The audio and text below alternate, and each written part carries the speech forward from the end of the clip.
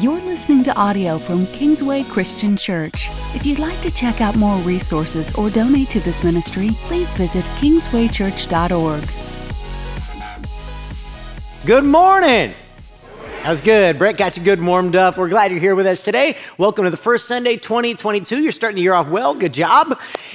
Today, we're going to kick off a series. So what I'm going to do today is just lay a foundation. That's it, just a foundation.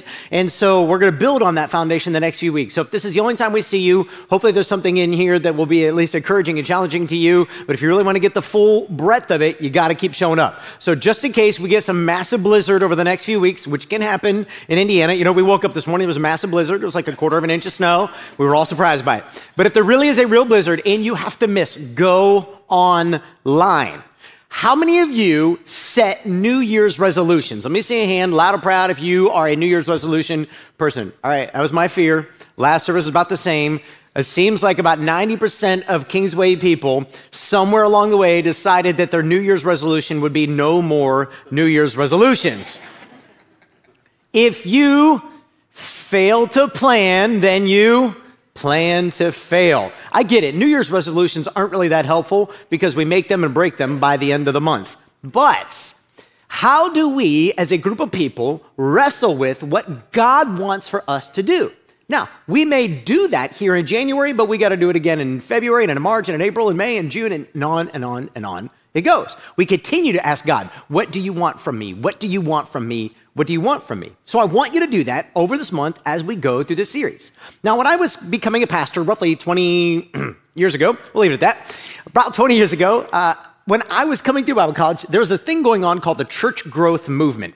The church growth movement was how do we grow our churches bigger and better?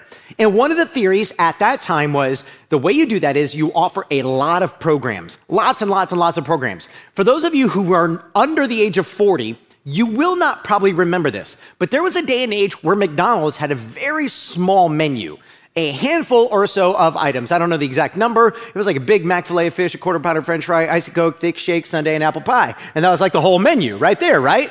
You're welcome. So that was like it. But then when I was, say, a young boy, teenagers in that range, they started to expand and double and triple and quadruple their menu, and it got bigger. Like, how many things can we do with a burger? Let's see. And so as they did that, what happened was many churches went, ooh, we could do the same thing. We'll add men's ministries, women's ministries, kids ministries, midweek this, and late night that. And what happened was the church became the center of everybody's lives and everybody's calendars. And then what happened was there was a shift in the American church. And many people left smaller churches or country churches and started coming to bigger churches. Those who offered more programming and better programming got bigger. Kingsway would have been one of those. We got bigger because people started coming from other churches. What we've seen in America now over the last 50 years is the overall number of Christians in America has not grown, but the overall population of America has grown significantly.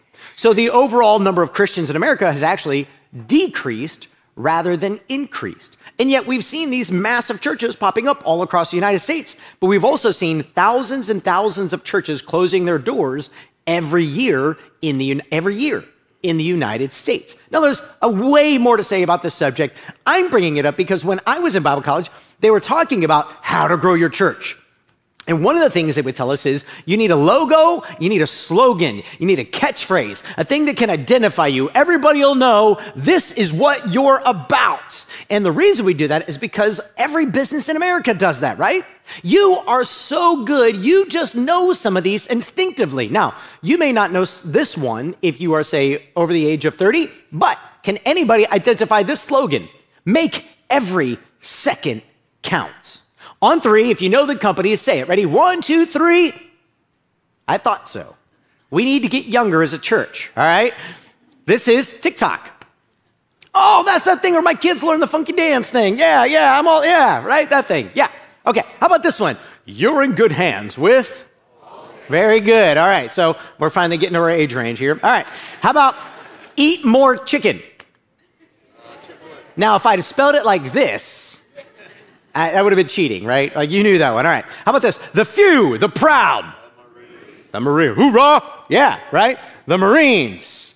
How about this one? Die again today.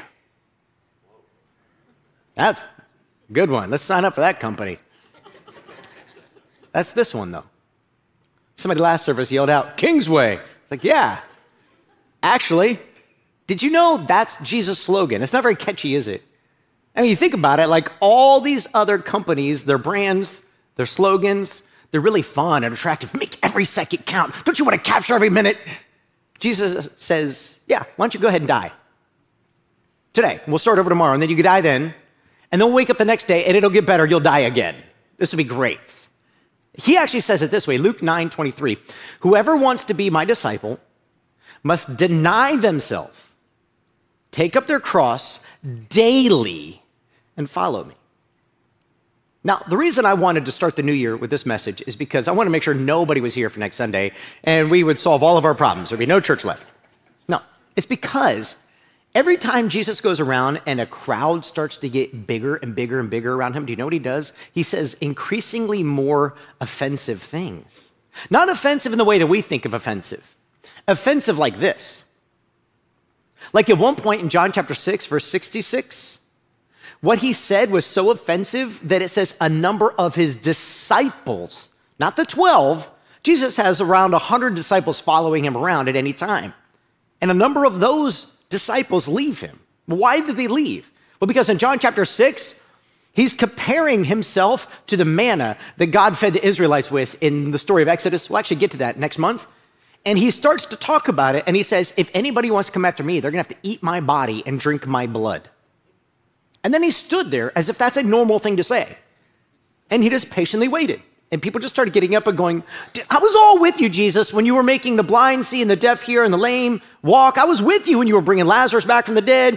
When we thought you were going to overthrow the Roman government, I was with you. But now you're talking about eating people and drinking their blood? How weird are you? Now, if you don't have the context, maybe you're going, that is weird. Help me out here. What we just did was eat his body, drink his blood about 10 minutes ago when we took communion. That was what we were celebrating because it pointed to something else. It pointed to a deeper need. It pointed to a bigger issue. It pointed to the fact that Jesus was going to die and raise again. And anybody who would want to come after him, there would be no other name under heaven, no other religion, no other God, no other activity whereby you could become saved except for to follow in his footsteps. You were going to have to completely devour him, completely take him in. You were, in his words, going to have to take up your cross and follow him. But that is such a weird thing to say. I mean, Kyle Idleman, I read his book, most of his book anyway, called Not a Fan, it's so good. And he says this, it seems like there were other options that Jesus could have gone with. Why not a dove? I mean, it represents peace. Why? What about a shepherd's staff? It's a symbol of protection. Or a rainbow. It represents hope and promise. Why choose two bloody beams nailed together? If you want to attract customers, an image of perhaps the most brutal means of execution ever devised isn't a great place to start. We've tried to make the most of it. We turned it into ornaments and pieces of jewelry. But to those who were hearing these words of Jesus in Luke 9, the invitation to take up a cross would have been both offensive and repulsive. In fact, he goes on and makes this fantastic point. Roman soldiers had many ways to kill a person. Some of them were very fast and cheap. They could use a sword. In fact, that actually happened to some of the apostles later on. They could cut your head off. They could give you hemlock and poison you and end it like that. They could lay siege to your city and starve you out. There's a lot of things they could do, but crucifixion was expensive and slow. And there's a reason. It was supposed to be humiliating. It was supposed to cause pain and suffering. So why in the world would Jesus look at a cross and say, you want to follow me? Take that up every single day. I attended a huge church in Colorado once. I lived out there for 10 years, for those of you who don't know. And on one of my trips back, when I was already here, I was trying intentionally not to go back to my church to cause disruption, like I was coming back after I'd left and, making people, why did you leave us, that kind of thing. So I went and visited another local church. And it was a church that at one point was like the third fastest growing church in the United States for 5 years running. And I went and they had just had like a massive Easter gathering, like thousands and thousands, tens of thousands of people were showing up at their church over all these services. And when I visited, the pastor got up and he talked about this very concept. He said, we just had too many of you last week. We can't handle all of you. So I'm going to cut about a third of you out and just make sure we never see you again. Then he laughed and said, I'm just joking. But that's the truth. If I wanted to attract you to Jesus, I would not talk about this. If I wanted to draw you in with this really cool looking Jesus, I would totally avoid the cross, where Jesus was stripped naked and crucified to look powerless and weak. They would beat people who were crucified to within an inch of their life and then hang them. And if somebody were left on a cross, a lot of times it could take days for them to die. Why in the world would Jesus pick this as the marker for faith? And the answer actually comes in verse 24 when Jesus says, for whoever wants to save their life will lose it. And whoever loses their life for me will save it. Just think about that for a second. What if the thing that you were actually aiming your life at didn't get you where you wanted to go? What if you could become the best in your field, own the biggest of your company, make the most of the kind of money you make? What if it didn't get you where you wanted to go? What if actually finding your life here would actually mean losing something bigger? That's the point he makes here. What good is it for someone to gain the whole world and yet lose or forfeit their very self? There's a part of you that is deeper and bigger than the things you own, the things you experience, the person that you marry, the cars that you drive, the clothes that you wear. There's something bigger and more important going on in this world than those things. I want to be very careful. I used this illustration last service. I just want to be careful because I don't know these two men at all. I won't even say their names. But two of the wealthiest men in the world, maybe even the two wealthiest men in the world, they are both desperately trying to figure out how to get off this planet. They are desperately trying to figure out how to get into space because they have literally all the money in the world. They literally could buy whatever they want, whenever they want. There's nothing that they can't afford. So why are they trying so hard? Because they have to make a name for themselves. Why are they trying to make a name for themselves? Because they found there's nothing in this world that could satisfy.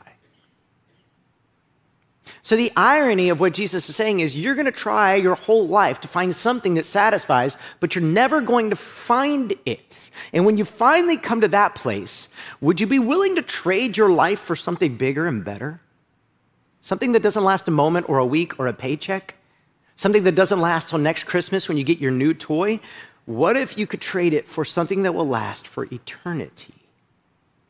See, when Jesus says to die, to take up your cross daily, he's actually making you a good deal. He's saying, if you will give me each of the days of this life, I will give you all of the days of eternity. You choose. It's a phenomenal investment plan, but you have to see the big picture or it's simply not worth it. And the irony is, what Jesus says is, I'm actually offering you the life you're looking for right now, not then. But the thing is, what you're looking for now may not be what you thought that it was. And the real root of what Jesus is trying to get to is that he expects change from his followers. Following Jesus means real change. Real change. And this is where it gets hard. God has already been moving and stirring something in me. And I've been praying about this series and thinking about our church. What does God want to do in 2022? And then I went and read Kyle Idleman's Not a Fan, highly recommend it. And it further convicted me. Many times I was moved emotionally reading the book, just thinking about this. What does Jesus want from me? I just came up with some categories. These may not be perfect for you. This is where you've got to wrestle with God. I can't tell you exactly what he wants. But I do know this. Taking up your cross daily means an entire orientation of your perspective towards your work. We talked about this some in August, but what that means is you don't just have a job to make a paycheck to feed your family, to put a roof over your heads. You have a job that is your ministry. And what if you were to see yourself as the hired pastor for your workplace? How would that change the way you'd work? How would that change the way you'd encourage others around you? Or work harder, perhaps show up earlier, stay late? How would that change the way you see your paycheck or your frustration with your boss or the conflict you're dealing with or the person whose marriage is falling apart and you need to ask them to lunch, but you really don't want to because they irritate you? How would it change your view of things? I have a friend who moved away from Kingsway, and I'll get to why. It's actually a good thing. A number of years ago, he went here, and we were friends, and he came to me, and if he's happy to be watching online, I'm not going to say your name, but you know who you are. Hi, we love you, miss you. But he came to me, he was like, I've got this job opportunity, and he was telling me all about it, and he said, help me understand, help me discern, is this God's will? And when he was telling me about the job opportunity, I could just sense in him that there was a drive in him that I didn't think was healthy. I didn't think it was from God. It felt more like a drive for more. I gotta have more. I wanna do more. I wanna make a name. I want a bigger and better kind of perspective. And I told him, look, I'm not God. I can't tell you what God is doing, but I'm hearing this in you, and I'm not sure that's coming from a good place. Fast forward, and after a couple things happened, God led him and did some difficult things in his life and in his family's life. Another opportunity came up, and he came to me again and said, okay, I've got another opportunity before me, and I'm not sure I trust myself. Can you help me discern this? Again, I'm not God. I don't know what God wants to do exactly. I can be one voice. You should talk to others, but I'm not hearing the same thing in you that I was hearing a few years ago. There's something different in you this time. Now, I'm thinking God has freed you up. That should you get this opportunity, go for it. And he did, and his family moved. And I missed them, crazy missed them, good friends, loved them. But there was a difference because he was trying to die to himself so that he could be alive with Christ. And instead of chasing bigger and better, he was trying to be obedient and faithful. And there is a massive difference for us. In the book, Kyle Idleman tells a story about a guy who comes to him. He went to speak. Kyle's church is in Kentucky, if you know, Southeast Christian Church, Louisville, Kentucky. And Kyle got asked to speak at a thing in California. When he was out there, he spoke to a man who asked him to speak to his daughter's fiance. So if you could follow that, his soon-to-be son-in-law. And he was an atheist. And he joked in the book, a pastor and an atheist go to breakfast, and it sounds like the beginning of a joke. But he called the guy, he asked him to breakfast, and the guy said yes. And he said, we hit it off great. After listening to a story, he told me all about his life. We met for a couple hours before Kyle had to fly out. By the end of their breakfast meeting, he literally led the guy to Jesus. And he accepted Jesus there at breakfast. It was such a cool story. Yeah, you can praise God for that, right? Isn't that awesome? Except fast forward now, he didn't really have contact with this guy. He came back to Kentucky doing his thing. And fast forward, what happened is at some point he got in touch with the guy again. How's it going? Well, I've been married now, I think it was 9 months or so. And my father-in-law is mad at me. He keeps trying to tell me I could buy a bigger, better house for his daughter if I would stop tithing to the church, but I'm convicted that God said I should do this. And he keeps telling me, I could work on Sundays and be more productive in my job. I don't have to go to church every single Sunday, And he said the irony of this dad who wanted him to know Jesus is he wanted him to know a Jesus that didn't actually require a radical change. Jesus didn't come to play games. He didn't come to build a big team. He came to change lives. One life at a time, one death at a time, one surrender at a time. And the first Christians, they actually took Jesus literally. Literally. The book of Acts follows the book of Luke. Luke wrote both Luke and Acts, both of them to a gentleman named Theophilus. You can find that if you read Luke chapter 1 and Acts chapter 1. And he was paid to write these books, and he went and studied the history of what happened in Jesus' life and ministry, and then the history of the church. He actually followed Peter around and Paul around and wrote about their stories. So the book of Acts is the beginning of the church. And Acts, it's not AXE because most of the people die. It's ACTS because it stands for really the acts of the Holy Spirit. And in Acts chapter 1, Jesus tells the disciples, I want you to go into Jerusalem and wait. The Holy Spirit's going to come and fill you up. When the Holy Spirit comes, you'll be filled with power. So they do, and they wait. And then the Holy Spirit comes on them, and they're filled with power. And then right after that is Pentecost, which is a big Jewish holiday. And on Pentecost, the disciples stand up, they start speaking, and everybody starts listening, and 3,000 people give their lives to Jesus Christ and are baptized that very day. And then at the end of that, in Acts chapter 2, we read this in verse 24. Now this is the early church. There's 3,000, over 3,000 probably of them, because you've got 100 or a couple hundred perhaps other disciples who've gathered already at that point. It's a little over 3,000. They devoted themselves to the apostles' teaching and to fellowship. Now, first of all, the apostles' teaching. There was no Bible yet at that point. There's an Old Testament text. Some local synagogues would have the scrolls. Nobody had a Bible in their hand, and definitely nobody had it on a space tablet. So nobody had those yet. So where did they get the apostles' teaching? Do you know where?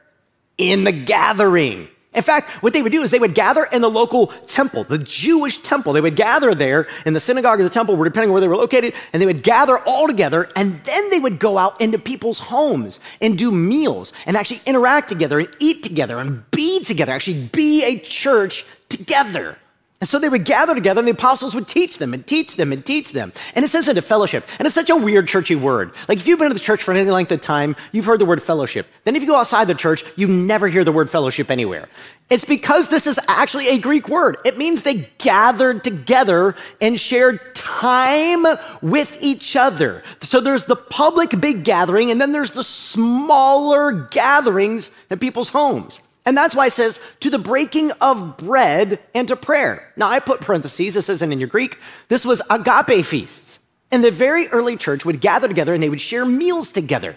They would literally eat what is called love feasts. That's what the word agape means. Love feasts together, and they would take communion. The breaking of bread is not just the food, it's the communion portion. So when they gathered together on the first day of the week, they'd have these big meals, then they would all take communion together. Why did they do that? It's because they wanted to remember this, the body and the blood. Remember what Jesus said. Anybody who wants to come after me will have to eat my body and drink my blood. It was a remembering of the cross every single week so that it would always stay in front of them, that they were saved by grace through faith, through what Jesus did. But not only that, but they needed to die again today. And everyone was filled with awe, the many wonders and signs performed by the apostles. If you go into chapter 3, what happens next in chapter 3 is Peter and John are on their way to gather at the temple to pray. And they meet a man on the way, and he is a lame man, he is injured. And he asks for alms, he asks for money, and they say, we don't have any of that, but we'll give you what we do have. And so they heal him, and he gets up and he starts leaping and dancing and walking and praising God. And they all go to the service together. And all of a sudden, the Jewish religious leaders who crucified Jesus not that long ago, they're jealous because their ministry is bigger than their ministry.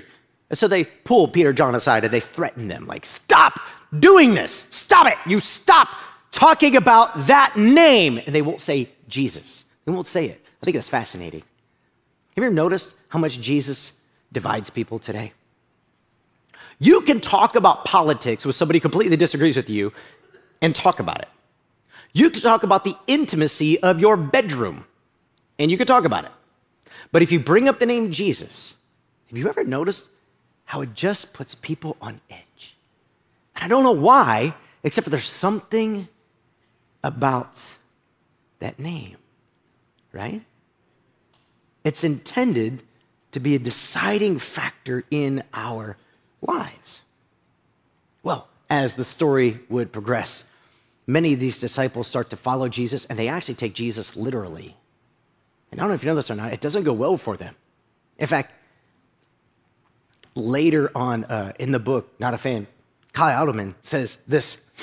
The history and church tradition tell us that many of those who followed Jesus when he was here on earth ended up on the Via Dolorosa. Now, if you don't know what the Via Dolorosa is, this is the Latin phrase. It refers to the road that Jesus had to walk, where he carried his own cross up to the place where he was crucified. And it's called the Via Dolorosa. You can actually walk the road today. And throughout the book, Kyle uses this idea, the Via Dolorosa, as the image of what a Christian today does when they walk with Jesus Christ in this way. So let's come back and read that. That'll make a little more sense now.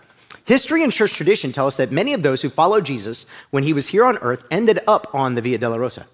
According to tradition, Matthew was killed by a sword in Ethiopia. Mark died in Alexandria after being dragged by horses through the streets until he was dead. Luke was hanged in Greece. Peter was crucified upside down. Thomas was stabbed with a spear in India during a missionary trip. Jude, the brother of Jesus, was killed with arrows when he refused to deny his faith in Christ. And James was beheaded in Jerusalem. Sure sounds like they took up their cross, didn't they? I actually got to visit here where Thomas was.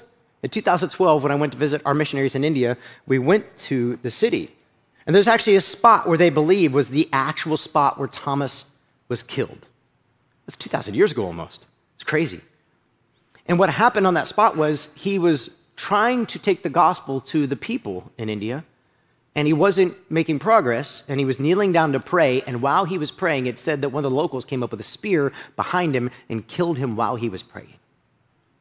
And there's a basilica, a large, religious building there, and you could actually see where they say his bones are buried. I don't know how to know if it's actually his bones or not. But if there's something holy about standing in that spot and saying, this is the doubting Thomas, if you know his story. After Jesus was resurrected, and Thomas looks at me and is like, if that's you, if that's really you, let me touch the holes. And Jesus is like, come here. I wonder what it would have been like. Would it have been enough for Thomas to go, yeah, I believe. And I'm willing to reorient my entire life around you.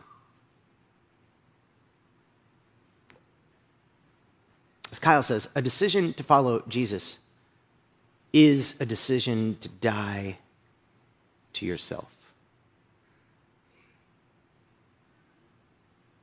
And it sounds easy, but boy, is it hard. Because dying to yourself means becoming like Christ in a world where what we are told is don't become more like Christ. I don't know exactly what you're dealing with or what God may want to do in you. I'm currently wrestling with God and saying, God, if I were to die to myself this year, what would I do that's already different? And God is already speaking a couple things to me, but I don't have it all worked out yet. And that's why I want you to keep showing up over the next few weeks as I just present some more thoughts and some more ideas about what God might be doing. But let me just throw some things out, food for thought. What if there was something in your heart and in your life that needed to die, and the moment I started talking about this, you knew exactly what it was? Is there a vice? Is there a habit that you know has gotten out of control, and it's taking over a place that God could take in your life? And you know it. Like, I'm saying it right now, and it's like, that's it. That's the thing. I've got to stop. Fill in the blank. Is there a person in your life you know you need to forgive, but you really don't want to? Because there's something comforting about knowing that they hurt you and that you're in the moral high position. And so you hold on to the hurt and the bitterness, refusing to let go. And yet here stands Jesus saying, to the degree to which you forgive others, I will forgive you. So we're not being asked to do anything that he hasn't already done first. Is there somebody that there's brokenness between you and them, and you are convinced 90% of the issue is their fault, and you're probably right. But 10% or maybe 20% is on you. And you don't want to own your 10% or your 20% because that would mean admitting weakness, humility. That means it's saying you're sorry before they said they're sorry and they're more wrong than you. You know what this feels like, right? But you sense the Holy Spirit saying, I want you to go and die. Not literally. Don't be a fool. Take the police with you if you need to. But to literally go and say, I'm going to own my 10% 100%. So that I can look at my Savior and say, today I took up my cross and I followed you. For those of you who are parents, is there a child in your kid's life that God has called you to love on, to serve? Oh, and they bring so much baggage with them. They bring so many issues into your home. You're like, no, I don't want that, God. Please, I like my easy, comfortable life. Why make my life difficult. But perhaps that family will never know Jesus if you don't. Years ago, when I was a youth pastor at my last church, we would do these Wednesday night events, and they were so much fun. We would do this big, blowout, try to get as many middle school kids into the building as we could. And one time, we covered our entire gym that we had just renovated for almost $1 million. Covered our entire gym with painter's plastic from the floor up to 10 feet high up the walls. The entire gym. It wasn't a massive gym, but it was like our rec center gym. The whole thing. And then we told all the parents, bring as many boxes of Jell-O as you possibly can. And we had a Jell-O war that was to end all Jell-O wars that night. It was glorious. I think 3 kids went home with a concussion. It wasn't always my best moment, but it was a moment that was talked about after I left and went back to my church to visit 5, 8, 10 years later. People still talked about that event. It was crazy. And we would do those kinds of things. And one night, a guy showed up. And I'll never forget his daughter. I think she was in 6th grade, maybe 7th grade, little red-haired, cute as a button little girl. And he brought her into this fun event we had going on. And it was so much fun. And we had a blast. And at the end of the night, he picked her back up. He's like, man, this is fantastic. We've been looking for a church in the community. We just found you guys not too long ago. This is cool. How often do you do these? And I said, well, we try to do them every month. We accept Christmas and certain holidays. So we do about 9 or so of these a year. And our hope with these events is that our students can bring their friends who don't know Jesus to the church, can have fun with us, see it. We're not all crazy, weirdo, whacked out, whatever. We actually are real people who have a lot of fun in this world, and that will win us the opportunity to take them over to our worship service where we can actually tell them about Jesus and the hope that we have. That's our hope at these events. And he got this really sad look on his face. And I said, I'm missing something. What's going on? And he said, well, we work really, really hard to make sure that our daughter doesn't have any of those kinds of friends. And I just said, sir, this may be the last time I ever see you then. But which part of the gospel allows us to always be comfortable? Which part of the gospel allows us never to go into the world where people don't know Jesus and it's risky and it's scary, but our kids have to trust God and learn to grow their faith under pressure? At some point, your daughter's going to get a job or she's going to go to college. At some point, she's going to be outside of your influence. What if perhaps what God is calling you to do in 2022 is to embrace or invite someone else into your home, to love them and serve them in the name of Jesus? Maybe for you, it's adopting or fostering. And I know what goes through your mind is, but do you know what that would do to our family dynamics? I do. And it can be beautiful and glorious. And it can be hard and difficult. Maybe God's calling you to come alongside a family already doing that. But here's my challenge to you. Please, please do not waste your life. It's far too short to live for yourself. And you might find if you do that, that you lose your very soul. So this is only a conviction message, a foundation message. What we're going to go over the next few weeks is based off this verse. In 2 Corinthians chapter 5, verse 14 and 15, Paul says this, "For Christ's love compels us, because we are convinced that one died for all, and therefore all died. And he died for all, that those who live should no longer live for themselves, but for him who died for them and was raised again." Again, I don't want you to miss this. What Paul is saying is because Jesus died for everybody, therefore we will die daily. So one died for all, therefore all died. Therefore, when I die daily, what that means is I now live my life for something bigger and better. I live my life not for myself, but for him, Jesus, who died for me and was raised for me. So I have two challenges as I close up today. First challenge, I want to talk to those in the room who are believers of Jesus Christ. Whether you're a member at Kingsway or visiting somewhere else, or maybe watching at home, you have a church locally. My challenge is this. Will you make your first New Year's resolution, your first commitment, that in 2022, you will be the church? Be the church. You won't attend church. You will not just watch church. You won't read books or talk about church. You will actually commit, however the Lord leads you, wherever he leads you, whenever he leads you, however he leads you, you'll be the church. And if it's hard and it's messy, you'll lean into him and lean into us even more. That's my first call for you. Now, secondly, if you're in this room and you have not given your life to Jesus Christ, or maybe it's been a long time and you've fallen away, My challenge to you is time to come home. Maybe it needs to begin with an initial decision to receive Jesus Christ as your Lord and Savior. And just like on the day of Pentecost, when Peter stood up and preached a really long time, and 3,000 people were baptized. Do you know why we baptize the way we do here at Kingsway? It's because when we go down into the waters and come back up, it's a watery grave.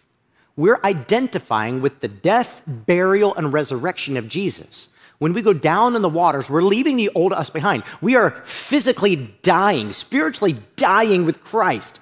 I even joke when I baptize my own kids that I'm going to hold you under until your face turns blue, and then we'll come back up. We won't do that to you. But it's a moment of surrender to say, I know I can't save myself. I can't fix myself. I need God who is bigger and stronger or more powerful than me. So I'm giving myself wholly and completely to you. If that's you and you're ready now to be baptized, I just want you to raise your hand. We got a group of people, they're going to come to you. They're going to talk to you. And here's the thing. There's nothing to be afraid of. You don't have to have all the answers to all your questions. We can help you with that. But if you're feeling a tug on your heart right now, just raise your hand. Because if you can't do it here, how in the world are you going to do it out there? Now, what I want to do is pray over us, that God would sweep in our hearts and in our lives. Let's pray. Heavenly Father, oh God, it is so easy to preach the sermon and so hard to practice. Father, I want to pray right now for the single parent who already struggles to find enough time and energy to navigate all the things going on in a kid's and a teenager's life today, the constant pandemic changing things, and now feeling the call to die to self. God, I pray that you would encourage them, build them up, but speak to them. God, if anywhere in their life that they are feeling selfish, being selfish, holding something back from you, wrestle it to the ground and take it away. God, I pray right now for the person who's listening, who has a habit. God, we're so afraid to call it a sin or an addiction, and is owning them. And they know it. It's controlling them, and they don't want it anymore, but they don't know how to stop. God, may they choose right now by the power of your Spirit to make today a new day. A day that they surrender fully, completely. And I know the fear and the anxiety and what if other people find out, or what if I lose something? But what could it profit a person if they gain the entire world but lose their soul? Oh God, help us to let go of the things that keep us from you. And I pray right now, God, for the Christian family who is wrestling with how to step out in their faith. And they want to take a bold step of faith, but they are afraid the money won't be there. They're afraid they'll lose a relationship. They're afraid of what they might get made fun of. They're afraid of what might happen if they do. Oh God, please give them the strength and the courage right now through the power of the Holy Spirit to trust you and to take bold steps of faith. God, show up and show off in such a profound way over these next few weeks that their faith is built up, that their character grows as a result.